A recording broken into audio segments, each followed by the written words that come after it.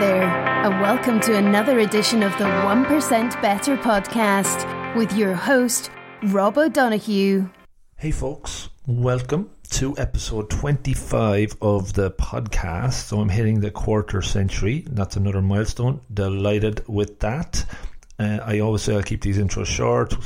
Kind of hard to do it sometimes because I have a few bits and pieces I'd like to say. One of them is I'm recording this before the Coldplay concert on Saturday night, because I know on Sunday I don't think my voice will be up to doing a little bit of an intro.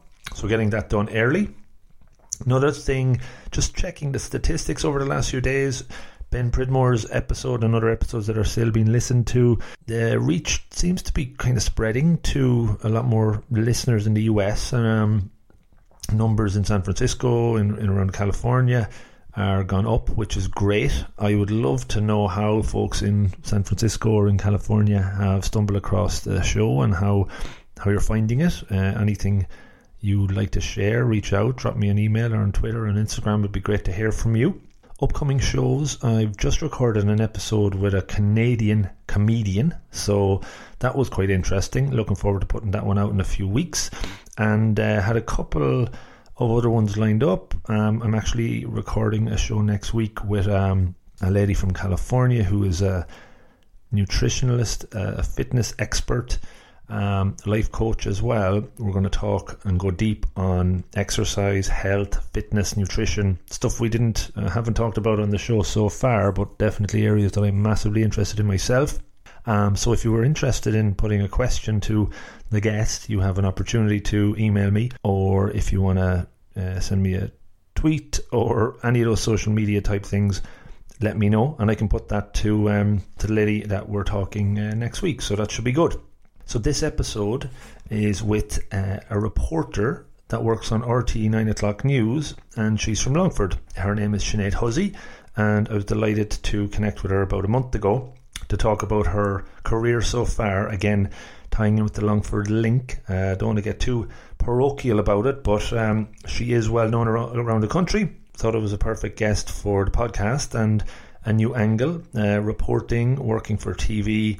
We talked about Sinead's career, cutting her teeth with Shannonside FM, working in Northwest Radio in Donegal, working with LMFM in Drogheda, then getting her big break working for Newstalk in around 2006. So that was really interesting, the different learnings she took from each of those roles, pushing herself outside of her comfort zone. That's something Sinead talks about all the way through, and that she stresses that, you have to do that to get ahead, to make progress, and it's not always going to be easy. So we talk and dig into that.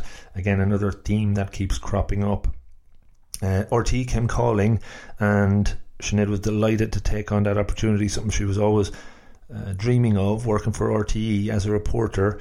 She worked with the foreign desk first, and as she outlines, it was very much not foreign. It was working in the RTE campus.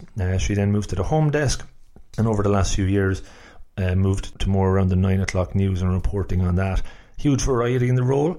She's very ambitious. She wants to develop and grow, and the area of crime is something that she would like to get more exposure to over the coming years, so that will be interesting to track her progress there. Certainly, like all other guests, we talk about ambition, advice, challenges, learnings, and as I said already, pushing yourself outside your comfort zone was something that came up. Lots of good, interesting snippets, and I guess I will leave it there. Just as always say, Sinead, thank you for giving up your time. I hope you enjoyed the episode as much as I enjoyed it, and I hope folks listening enjoy it too. So enjoy the show and enjoy your week. Thank you.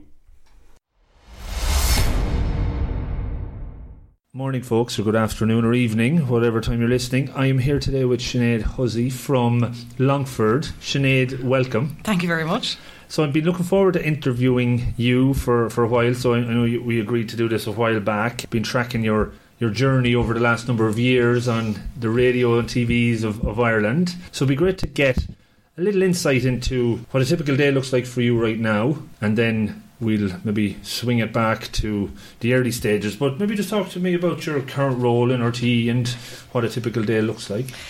Well, at the moment, I'm what they call a multimedia journalist in RTÉ's newsroom. So I work across TV, radio and online. But I'm specifically assigned to the 9 o'clock TV news at the moment. So my day begins around 10:30, 11 o'clock in the office, and then I'm there until about 9:30 at night, depending on a story.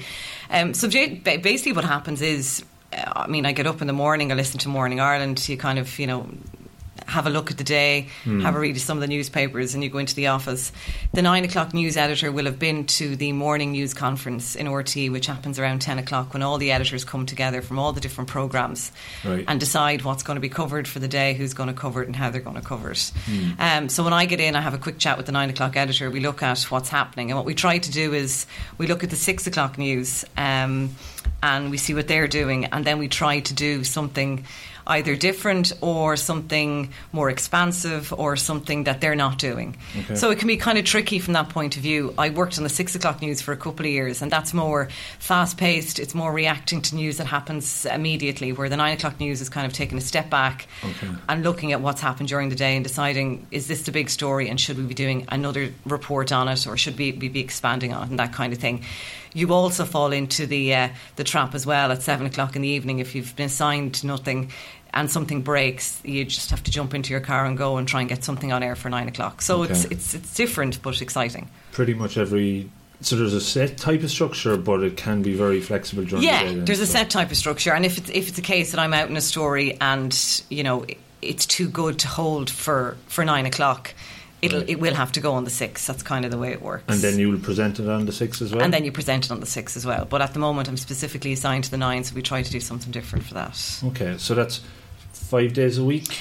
It's 4 days a week. 4 days a week. 4 days a week. They're long days, so 4 days a week. So, so that's kind of one benefit, I suppose. But as I say in this job, you never really turn off, even on your days off. Yeah, sure. You always want to keep your finger on the pulse. And then, I guess, as you said, the breaking news stuff, that was the one thing I wrote down there. What would, probably getting too deep into it now, but what would constitute something big enough to actually, kick all the other stuff off? Is it just a judgment call? It's a judgment call by the editors, I suppose. Anything can kind of happen. After 6 o'clock, like last week, we had a fire at an apartment block in Blanchardstown where 700 people were outside of their apartments because they were on fire. That kind of stuff would be breaking. If there was a murder, a shooting, all that kind of stuff, sometimes it can tend to happen after 6 o'clock in the evening. So it's just a case of trying to get whatever you can on air for the 9 o'clock, which sometimes can be very tight.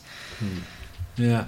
So just before we started recording, you mentioned you were driving over here this morning, you were thinking about what you do, and it was always kind of what you wanted to do. So that's really cool that it was your early view. So maybe go back to the point when did you start thinking this was something you could get into or wanted to get into? Yeah, it's funny when I look back now. I always kind of wanted to do it, but I'm not sure I admitted to myself that I did. When I was about 14 or 15, there was a DJ for a day competition in my local radio station, and I entered it, and I got down to the final 5 or something. And now I'm not sure how many people entered the competition, but anyway, that doesn't matter.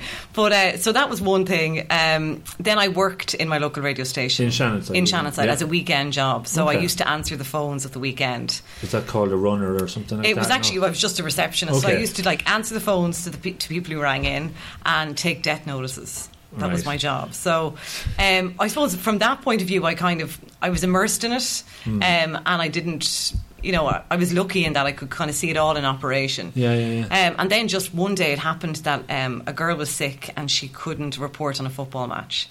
And I would have had an interest in football anyway, so I was asked would I go and report on the match. Was it a soccer football? No, it was a Gaelic match, and it was a junior match. And I remember at the time, actually, there was a press box, but I remember one of the journalists who works for the Longford Leader, Pádraig O'Brien, saying to me, "Oh, you can see nothing from the press box. Go down and stand on the sideline. You'll see a lot more."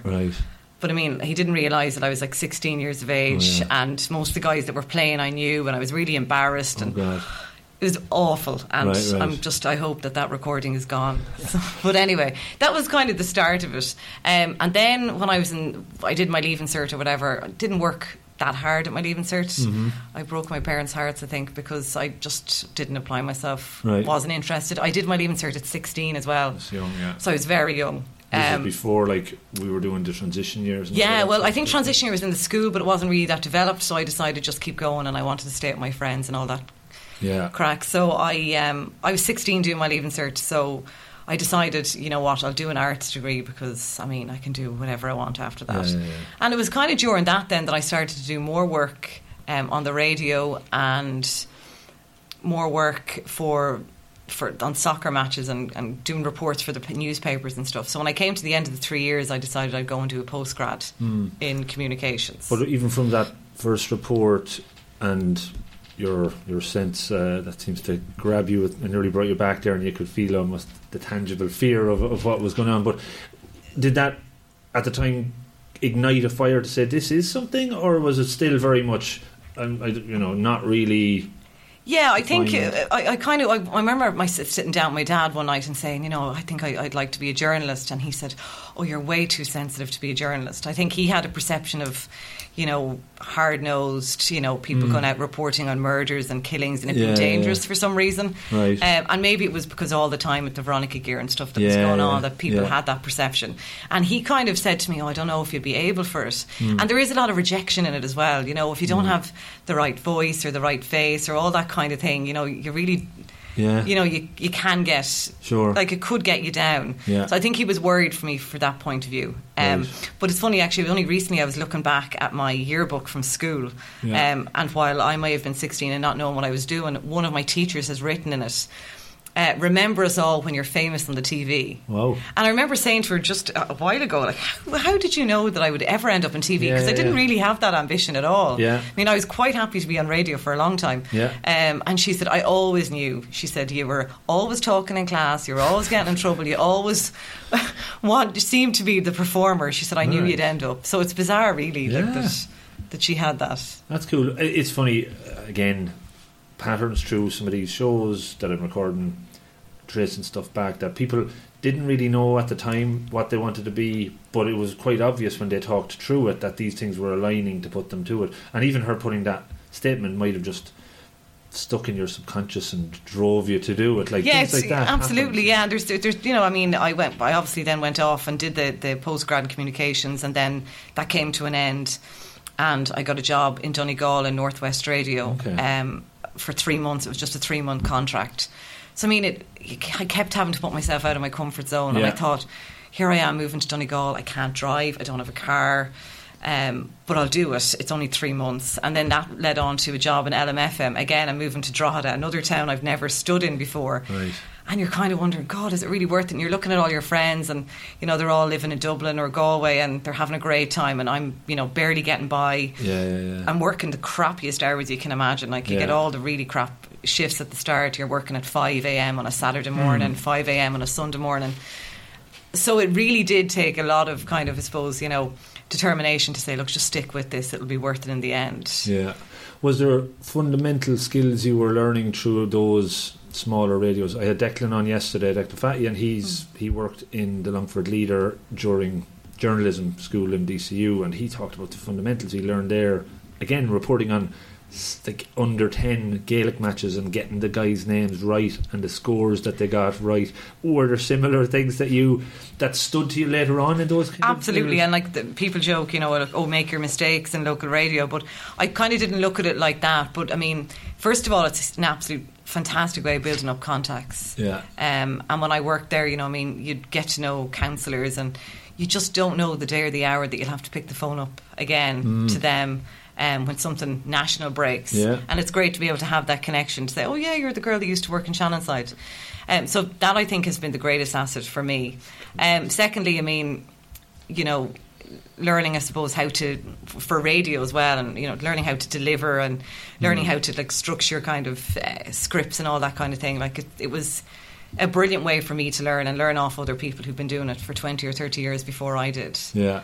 Because nowadays, I think the age profile in local radio stations, because the money has been kind of taken out of it, is just a lot of young people, and there's nobody there to train them because the experience has gone out of them, because essentially experience is too expensive nowadays. Right.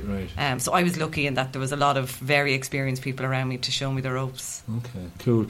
And I suppose the another point that, not referring to Declan all the way through, but it's just interesting because he's very much the kind of print journalism, and you're maybe more TV as well. He was saying about I asked about, being a perfectionist in a way of putting your report together and making it perfect, but he said that opportunity goes out the window. You have to have it by your deadline, and it's a good enough type thing. Similar sort of scenarios, learning how to produce that thing really quickly. Yeah, there's a lot of pressure. So when we're in work or whatever, there's the 1 o'clock news, which maybe a lot of people don't watch because they're at work and that kind of thing. And we often joke, well, it won't be art for the one. Just get it out on air, do whatever you have to do to get it on air, and you can make it look better for the 6. But there is, sometimes you have to just get the story out there, and sometimes you're sending something to air that breaks at 4 or half 4, and it's not the best it can be, but you're your own worst critic. People at home are watching it and they're probably not noticing what you're noticing, and that's once you get over that.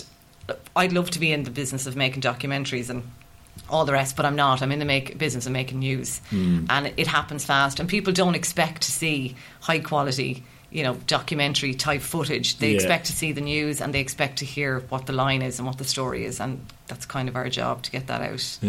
Interesting. No, it's cool. Good takeaways for me as well, because even doing these, it's like you could spend a lot of time editing them, but nobody else will really pick up on some of those things, so that's good to know. Absolutely.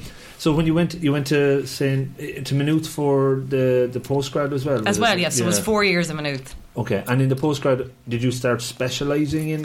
So that was more radio. It was radio and TV, so it was half the year in radio and half the year in TV. Okay, right. And it's funny, I didn't miss a day of it.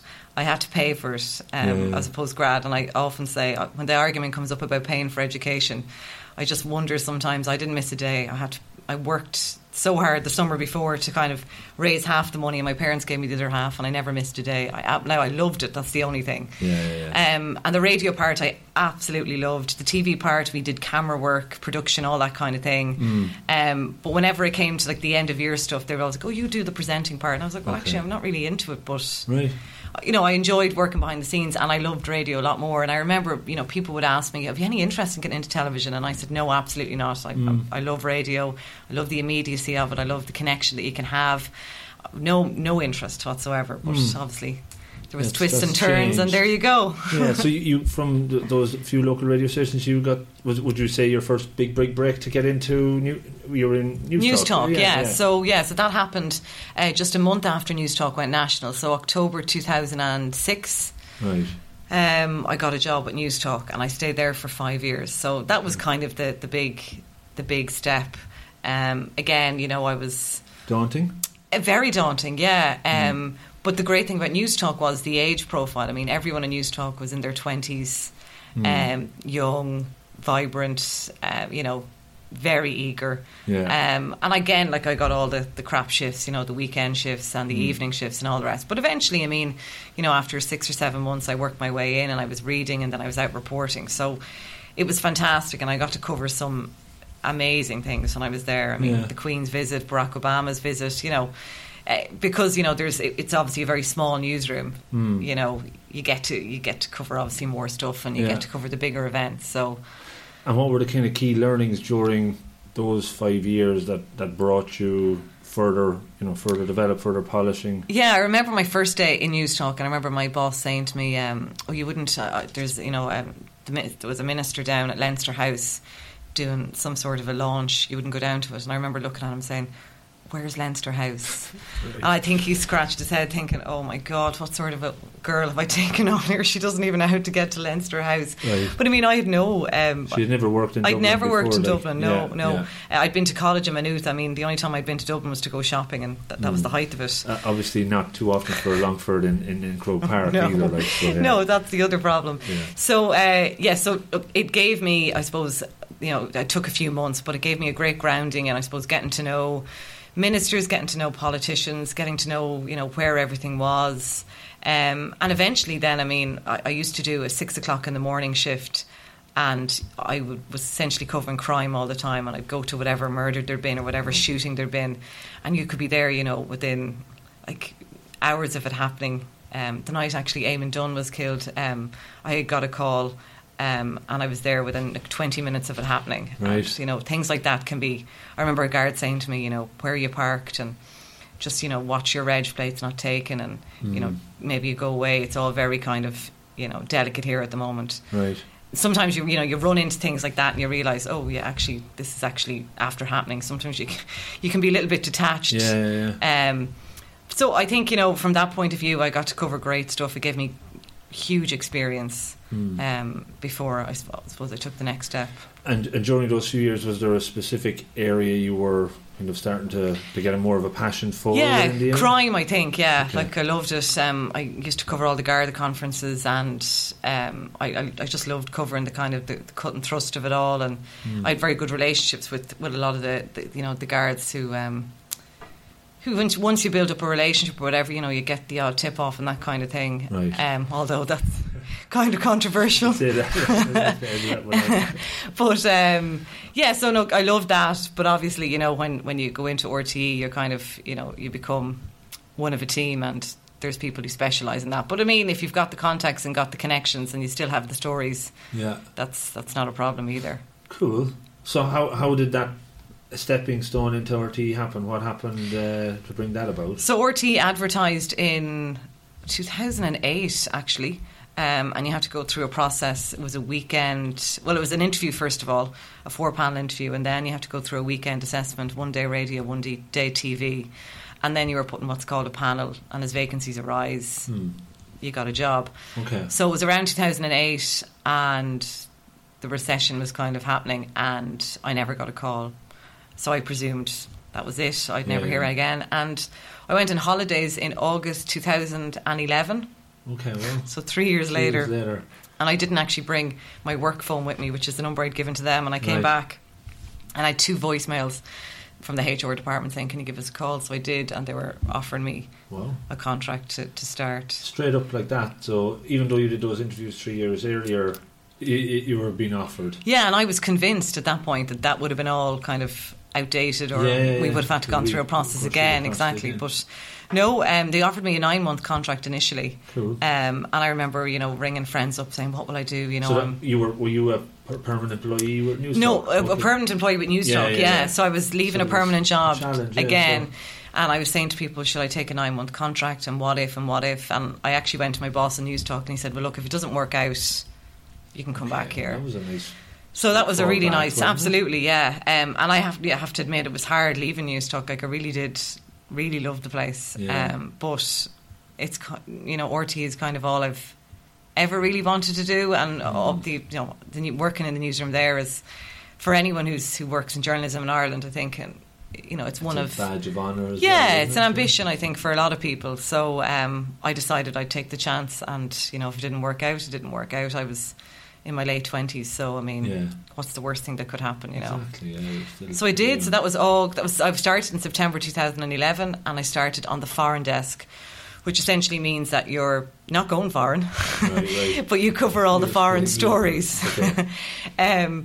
So despite the fact there was a world tour coming up straight away, I did, despite the fact that a lot of people at home thought I was in Libya and Syria and stuff, I actually was in Donnybrook, so I was very safe. And after that, then my contract ended, and they renewed it for another 6 months. And after that, then they offered me a staff contract and moved me on to what we call the home desk. So there would be about 10 home desk reporters, and we all operate on a roster, and we cover home stories. Right. And we don't specialise in anything. We're the general reporters. Okay. And that's a variety. Is it something you like, that variety? Yeah, I do. I like it, absolutely. Yeah, I mean, like, there's areas that I'm more interested in than others, but with being one of those home desk reporters, you kind of have to become an expert on everything for a day. Right. You can be throwing anything, but it's good. I mean, there's great variety, and you do get opportunities, huge opportunities as well. So, and what have you noticed maybe about working in RTE? Maybe the longer established, state, not as it's state. Is it still state? I don't know. It's a public service broadcaster. Yeah. That it's been around so long, it has a lot of maturity compared to Newstalk and other smaller parts.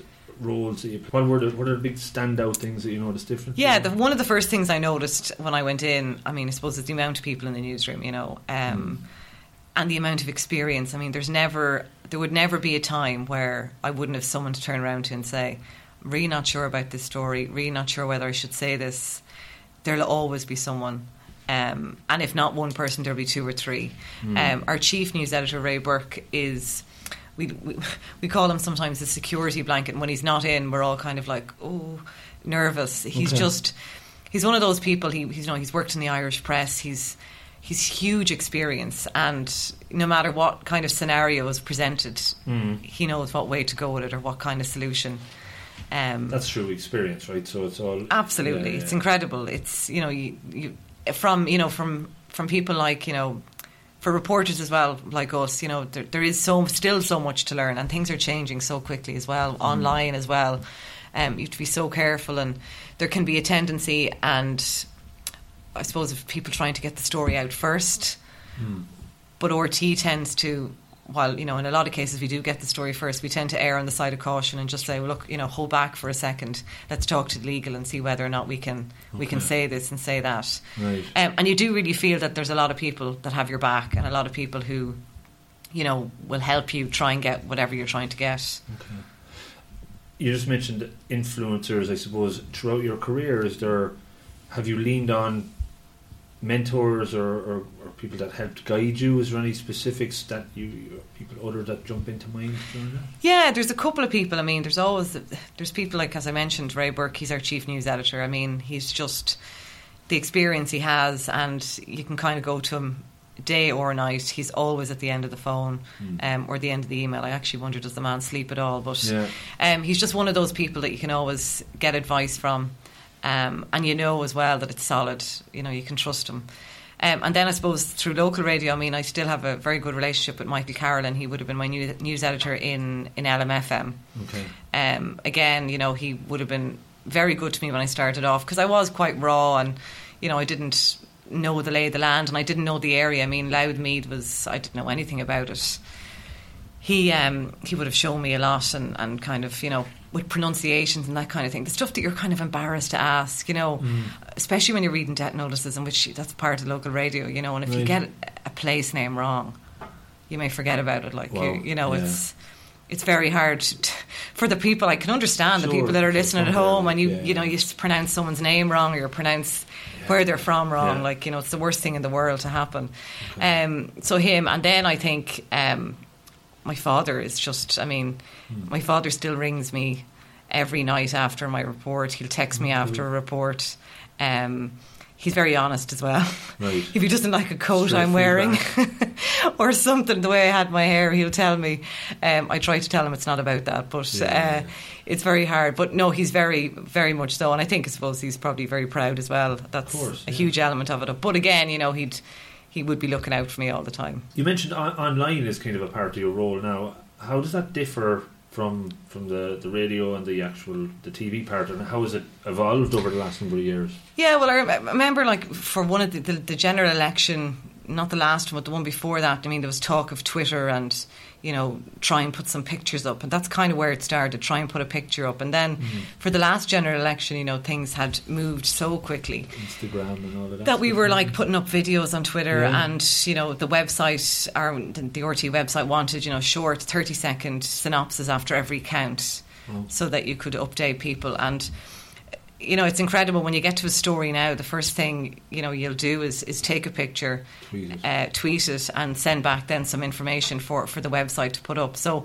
people want information, and they want to see stuff. They expect a lot more, I think, now than and everyone, I suppose, can do it. That's the thing. Everyone is a journalist, but there's so much happening. There's so many new apps coming out.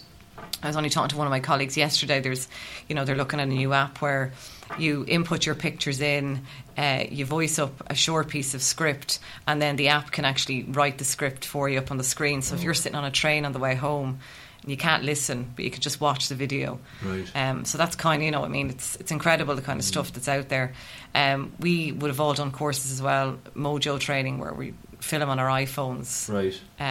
So obviously, if I'm sent to a story, We obviously have a team of cameramen. Yeah. But sometimes, they're all tied up. Yeah. And sometimes you just have to, do what you can yourself until they get there. So and that's an app you kind of use on your phone, is it? So yeah, it's all on your phone. And as well as that, then we use our phones for all the audios that we would record for radio. Right. That's all done through an app on the phone and sent back to RTE. So it's a massive part of the role now. Massive part of the role. I mean, the website is a huge part.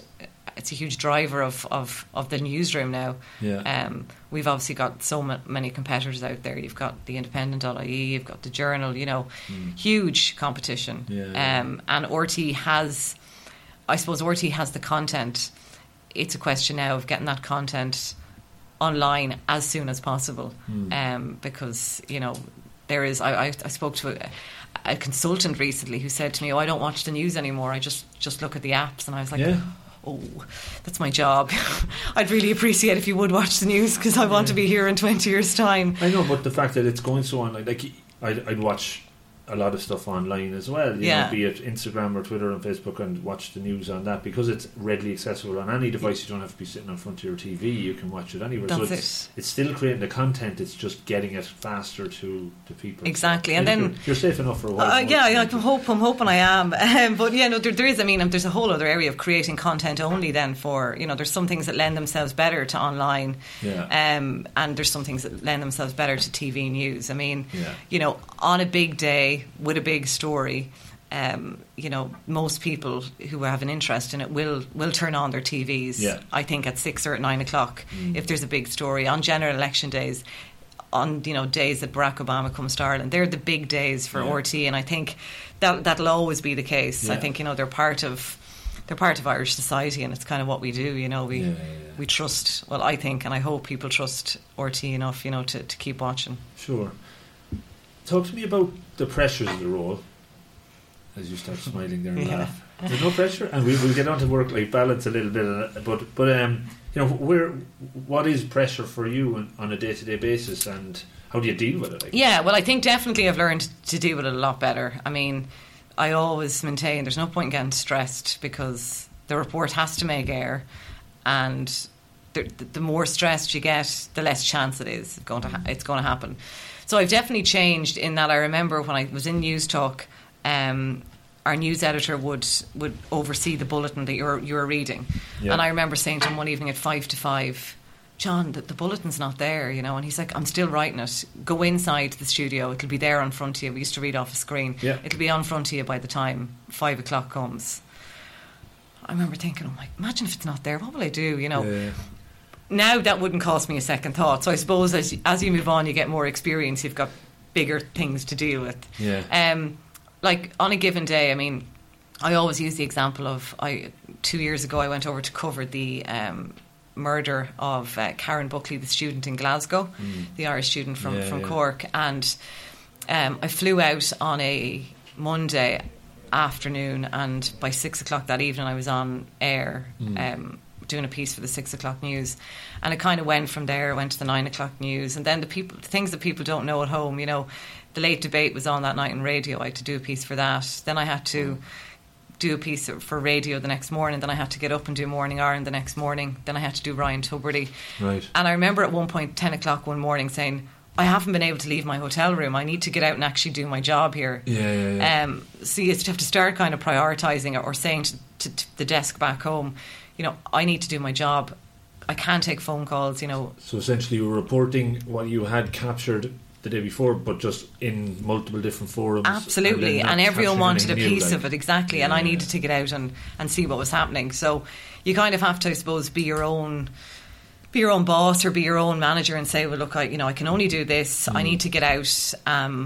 I'll do the 1 o'clock news, but don't ring me to ask me to do the 1 o'clock news. I'll do that. I'll talk to you in an hour. Just let me get out and do my own thing. And you're given that autonomy to make those calls, I presume, are you? Yeah, you are. You can explain, like, this is what's happening, and I need to go and cover this. So that was very pressurised in that it was non-stop, and there's no time to eat. There's no time to almost breathe. You're kind of caught in a bubble, and you have to keep going with it. So that was, it was very stressful and highly pressurised. But I suppose at the end of the day, you have to think about, this is a story, and I just have to deliver as best I can. And I suppose it comes back to, talking about perfectionism and what you were talking about with Declan as well. Yeah. I mean, you try to be, you just want to give, especially when you're away and, it's such a big story, you want to try and get the best, that you can and deliver the best to people. Yeah, but, it can be highly pressurised. Yeah.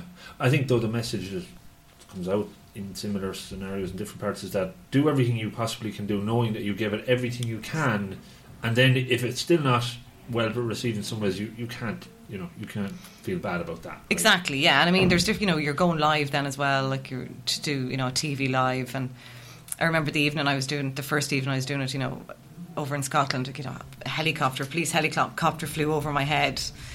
These are things you can't control, and you're trying to shout and scream over it. Yeah. And I thought, this is a complete disaster now, and they wouldn't have been able to hear me. And my boss rang me afterwards. It was like, that it worked really well, and it was a really good position you were in, and the helicopter was great. And I was like, as in, like, you planned the helicopter? I know. I was like, no, that was not part of the plan. I could barely hear myself think.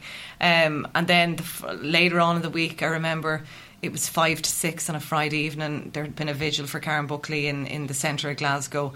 My report wouldn't send. You're after spending the whole day working on it, just wouldn't send. And I remember I was told I was doing a live, so what was going to happen is they were going to play my report and then come live to me on the back of it. Right. And it was an absolutely gorgeous day. There was a BBC Scotland reporter standing there with a sun visor, trying to, because the light was horrendous because it was so bright, he was trying to put me in the shade. And he just saw that there was only me and the cameraman, you see, over. Yeah. He said, I'll give you a dig at it, I'll hold the sun visor. And I said, but my report hasn't even landed. And I was all stressed. And the cameraman said, look, get into your position, and I'm trying to send your report. And the BBC guys were trying to help us get the report. Was this like satellite stuff they were sending? Yeah, and the satellite was gone down. And this is 3 minutes to 6, and I had my earpiece in, and I heard Brian Dobson being told by one of the directors, just talk as slowly as you possibly can. It's coming in, but it's going to take another 2 minutes to land. Right.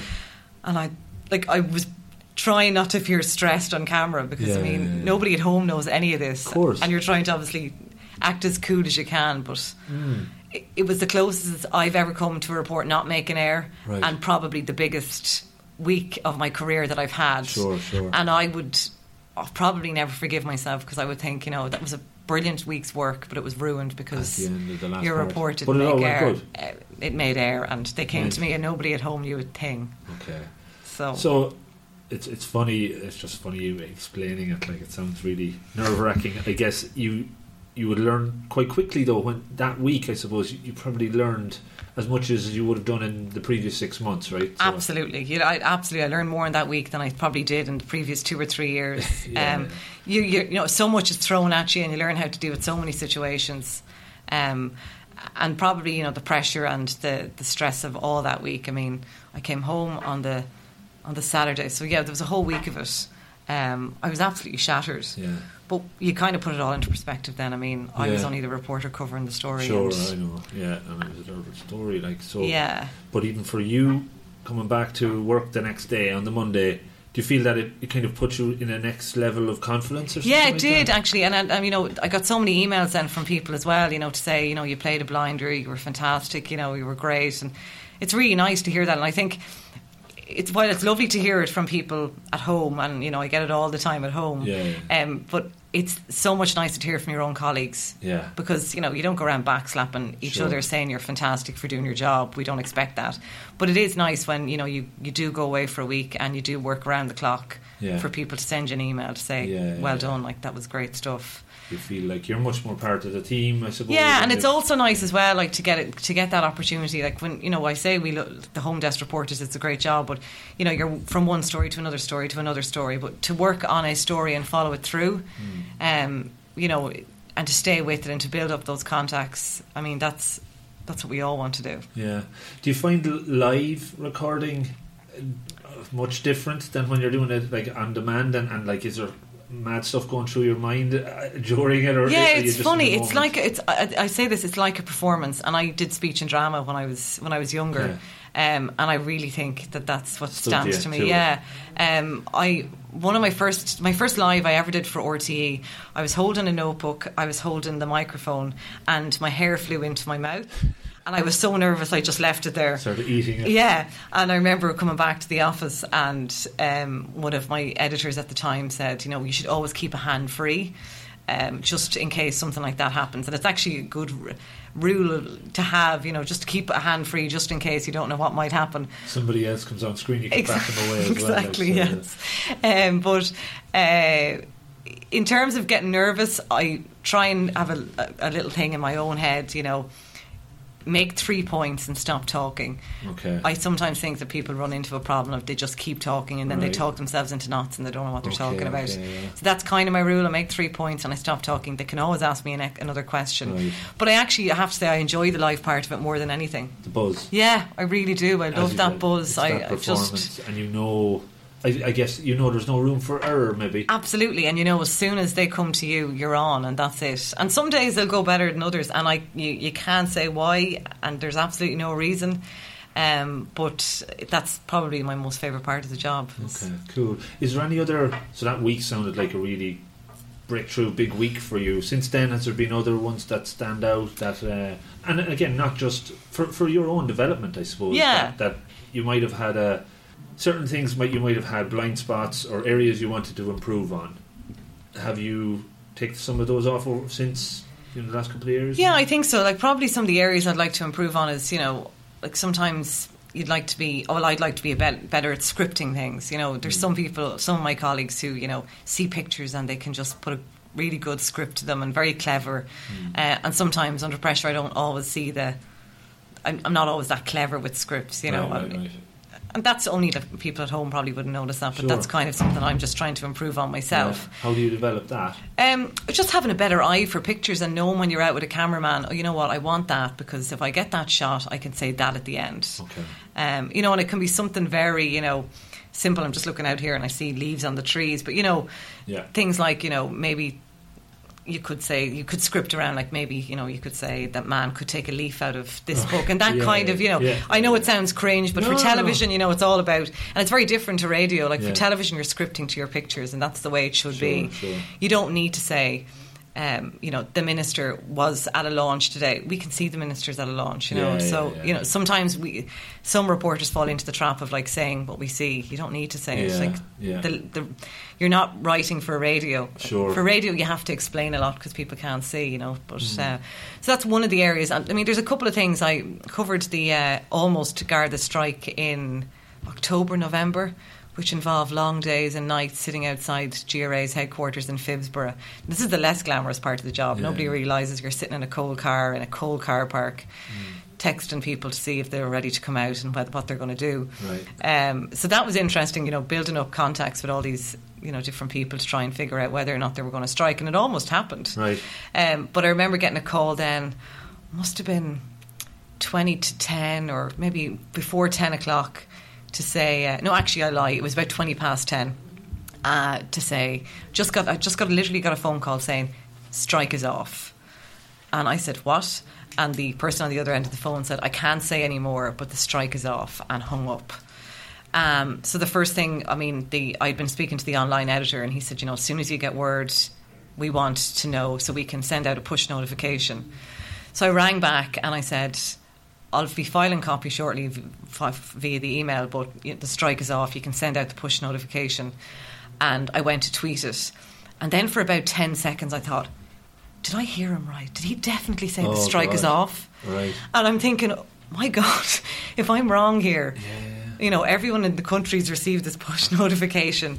And I panicked. I really did. For about 10 seconds I said, did he say it's off? Did he say it's off? And I'm sitting in my car and I looked up, and all of a sudden I could see then every journalist that was outside waiting for them to come out, looking at their phones because they'd received the push notification from RTE. Right.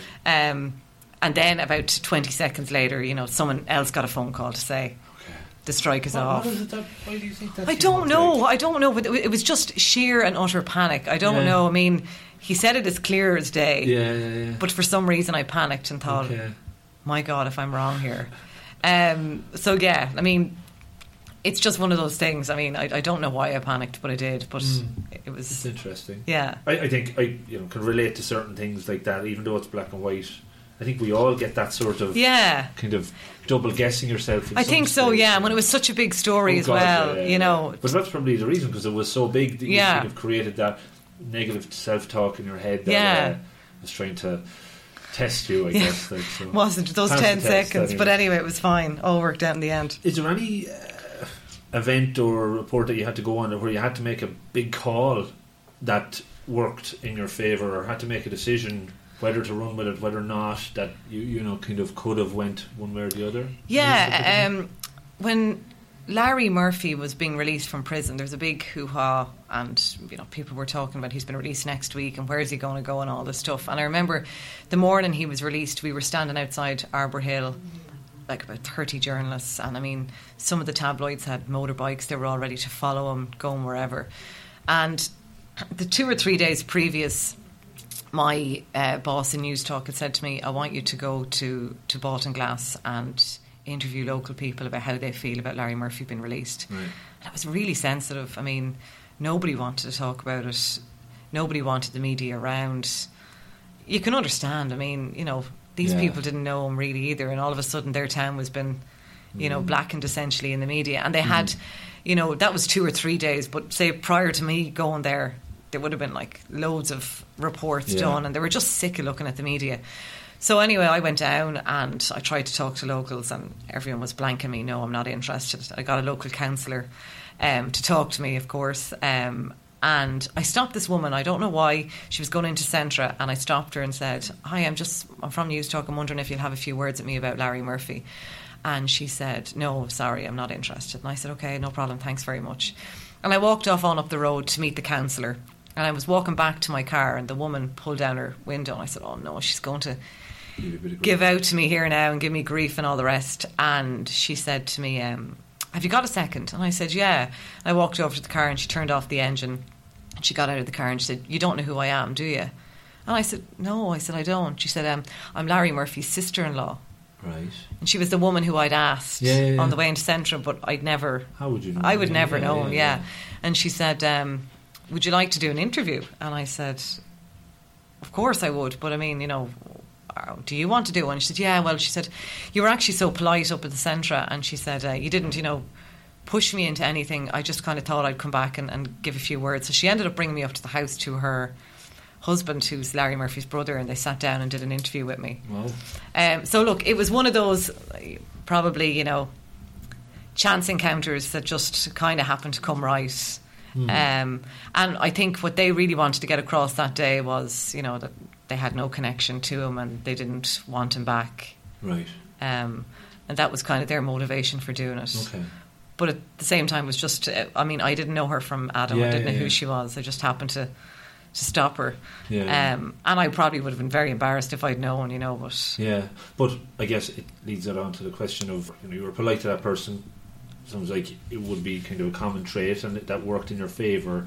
Is there other interconnection or relationship skills that you would bring to the role that you see as essential for your style, I suppose? Yeah, like I always would be very, very polite. I'm not pushy at all, which sometimes goes against me, you know. Do you see it in comparison to others that potentially are? Yeah, you know, some people it can be, you know, very pushy and that kind of thing. I nearly try to be more persuasive than anything. Yeah. But, you know, I almost think that if you know, someone doesn't agree to do an interview with you and you ask them maybe another time, that's kind of it. I leave it at that. So 2 times, 3rd time you wouldn't go there. I wouldn't go there, no. And, you know, there's reasons or whatever. But I try to be as polite as I can and as understanding as I can. And that's kind of the way I operate. And, you know, maybe it's back to what my dad said about me. I would be very sensitive. And, you know, I kind of think a lot about other people's situation without, you know, sometimes, you know, asking people to do an interview, while it might be great for us, sometimes people just aren't ready, you know. They're especially when it's in, you know, tragic circumstances, you know, interviewing people, you know, a day or two after they've lost someone. I think sometimes it's just it's wrong, you know. Wrong. And like, is there a set of ethics or anything you would have around that? Or? Yeah, there is. And I mean, I think RT as an organisation probably would have those ethics, you know, where you would respect people, and, you know, we wouldn't engage in any of these what we call death knocks, where, you know, you knock on the door of someone who's lost someone in a murder or something tragic. we just don't do it. Yeah. So I'll take a tip out of that, is not ask somebody to come onto this more than twice. If they say no after 2 times, I'll leave it there as well. I think we started talking about it in the early stages, and I'm conscious of time as well, but work-life balance, you're on a lot, even when you're not on, because you need to keep up with the news. And even, taking a break over the weekend, I guess you'd have to be following stories to be ready for the Monday, so that you have to get up to speed. How do you balance the work and your life? Yeah, I don't have much of a life, clearly. Look, I mean, I'm lucky at the moment I'm not working weekends. Okay. So, but you're working all the week, like, so. Yeah, I know. Yeah. That's called the weekend. That's called the weekend. Yeah. I sometimes I wonder. I love reading newspapers, so I don't kind of see that as work. Yeah. I wouldn't really miss news bulletins at the weekend, and if I do, I'd catch up with them on a Sunday evening. Right. I'm always reading the apps, and I have all the push notifications on, so I kind of never really turn off, and I think we're kind of all the same. Like everyone in the newsroom is the same. When I go on holidays, I do to a certain extent, and I think unless you leave the country, it's very hard to turn off, because you're always trying to figure out what's happening, and you just don't know the day or the hour something's going to happen. The night Tony Golden was shot dead in Omeath, was the Sunday evening. I was sitting down to watch Ireland were playing in a European, or in a World Cup or European qualifier, I can't remember, and I got a call, and I remember ringing the news desk saying, I don't know whether you've heard, but I think a guard has been shot dead. You got a tip-off call? I got a tip-off, yeah. And I remember the news desk saying, no, we haven't heard that, because a lot of the time you'll ring and someone will have got there, before you, they'll know already. And I said, I think there's been a guard shot in Omeath or whatever, and I live probably about 50 minutes from it, and this was about 7:10. So I thought, right. So I let them, I said, look, come back to me if you need me or whatever. So I got a call about 10 minutes later saying, you couldn't jump in your car and get to Omeath as quickly as possible so we can do a live for the 9 o'clock news. And that was like a Sunday evening. Yeah. So you just don't know. There was another evening, my sister got married last year on a Friday, and I was heading back up to Dublin on the Sunday evening, and again I got a call to say there'd been a helicopter crash in Abbeyshrew in Longford. Right. And I rang the news desk and said, look, I'm just letting you know, wherever. I got a call back 10 minutes. You couldn't do something live for the 9 o'clock, could you? No. So that's the kind of stuff that happens, and if you get the call, you get the call. It's not too frequent, though. It's not too frequent, absolutely. And we're kind of, you don't mind doing it, absolutely. And when you get the story, you kind of, you want to deliver it as well. Yeah. Is it a competitive environment in there? And not to put you on the spot, but competition is very healthy in lots of places. It is, yeah. Further on, but it's definitely not to a point where it's uncomfortable. Yeah. I would have thought probably before I went there that it was, cutthroat and stabbing you in the back and that kind of thing, but absolutely not. Right. Absolutely not at all. Actually, everyone is quite, considerate, giving, I suppose, the atmospheres. I know that they're in some newsrooms, not necessarily in this country, but it can be quite a hard-nosed industry, and you don't know who your friends are. But I have to say, my experience has been quite the opposite. We're all kind of very supportive, and there can be times where I could be on one end of the city trying to get back to do something for the 6, and I mightn't have time to pick up another interview, and I could ring some of my colleagues and say, are you busy? Could you do that interview for me? And vice versa. Great. So no, I can sense that from you. All right. Is there people you admire in the industry, and have you role models that you would say that person is brilliant at what they do? Is there anyone you would look up to in that respect? Paul Reynolds, our crime correspondent, is one of my role models. He's another guy that's always working, always on. I mean, he could ring any time of the day or night with a story. Yeah. And he's just, when he goes on air, he's brilliant at delivering it. He nails it, he really does. Tom Brady, who's partially retired now, he's security editor with the Irish Independent. Again, he's just one of those old school brilliant journalists. Really good at getting a story. Really good contacts. And he's just a gentleman. He's just He's not that kind of tabloidy type style. He's just a a proper journalist, a really good journalist. And then in RTÉ, I mean, Rachel English, she's one of the presenters on Morning Ireland. I love her sense of presenting. She's also written a couple of books as well. But she's I just love her style of presenting. She's just really professional, but at the same time, a bit of a personality to her. And then Claire Byrne is another one. I worked with Claire when I was in Newstalk. She left a couple of months ahead of me, and I just think she really is, I suppose, an inspiration for everyone. Again, she's done the local radio circuit. Yeah. She worked in Newstalk, and she's just one of those presenters now who I think has probably broken the mould in RTÉ as well. You know, she's very different to a lot of people we've been used to down through the years. Yeah. And she's, like, some of the stuff that she did during the election, some of them chairing of debates, I mean, she was just fantastic. Very good, yeah. What's your kind of approach to setting goals and ambitions for yourself? First of all, do you have? I'm sure you probably do. Are your eyes lit up there? And how do you go about achieving them? This is a good learning for everybody when we talk about goal setting and how do you approach it. So could you talk me through a little bit of that? Yeah. So I want to be. I'm going to be. Yeah, I'm going to be the Northeast correspondent, the Midlands correspondent, okay.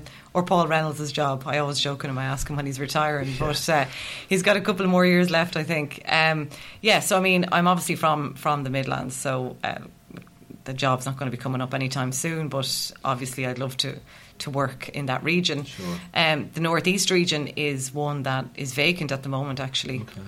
And it's an area that I'm living in at the moment. And because I worked in LMFM, I know quite well. Right. So I'd love to be able to, I mean, as a regional correspondent, you're responsible for a huge area. Sure. And there's lots of news happening regionally. And I think sometimes we can get caught in the trap, a lot of the Irish media, of thinking that everything revolves around Dublin. Yeah. When it's absolutely not the case. And there's better stories to be told outside.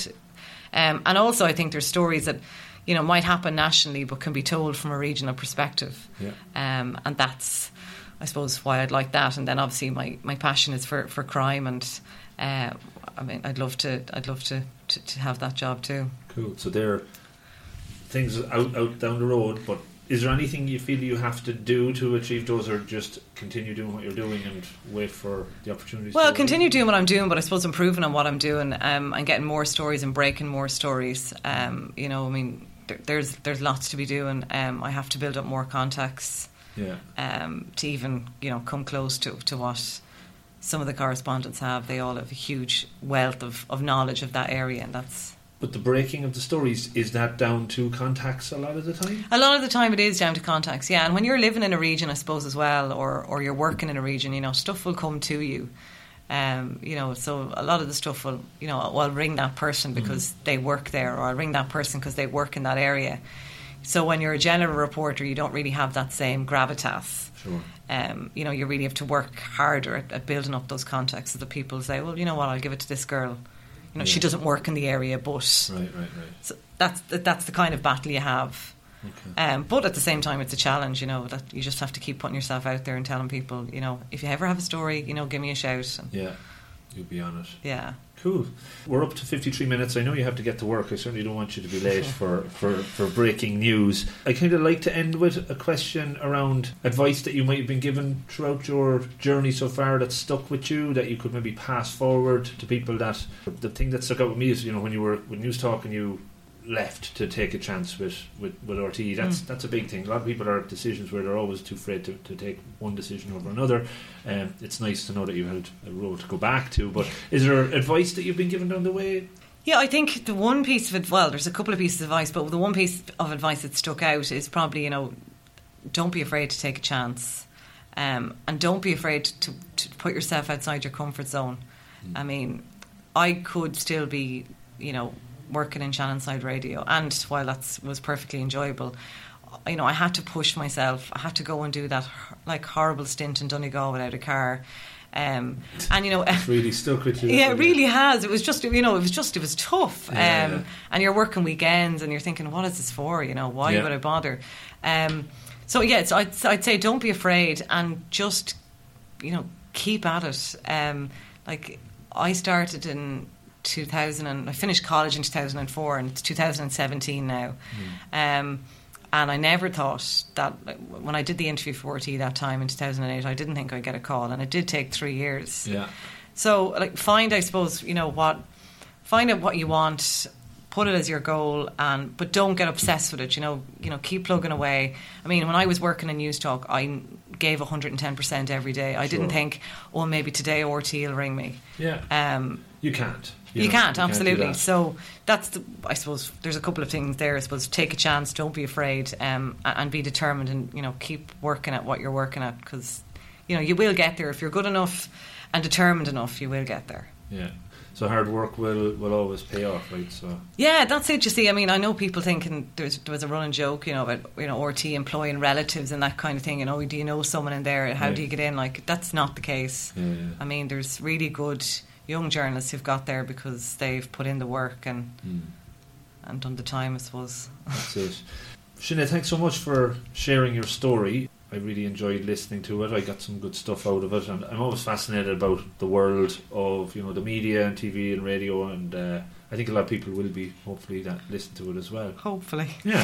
So I'll let you get to work. Thanks so much, Sinead, and have a great day. Thank you. Thank you.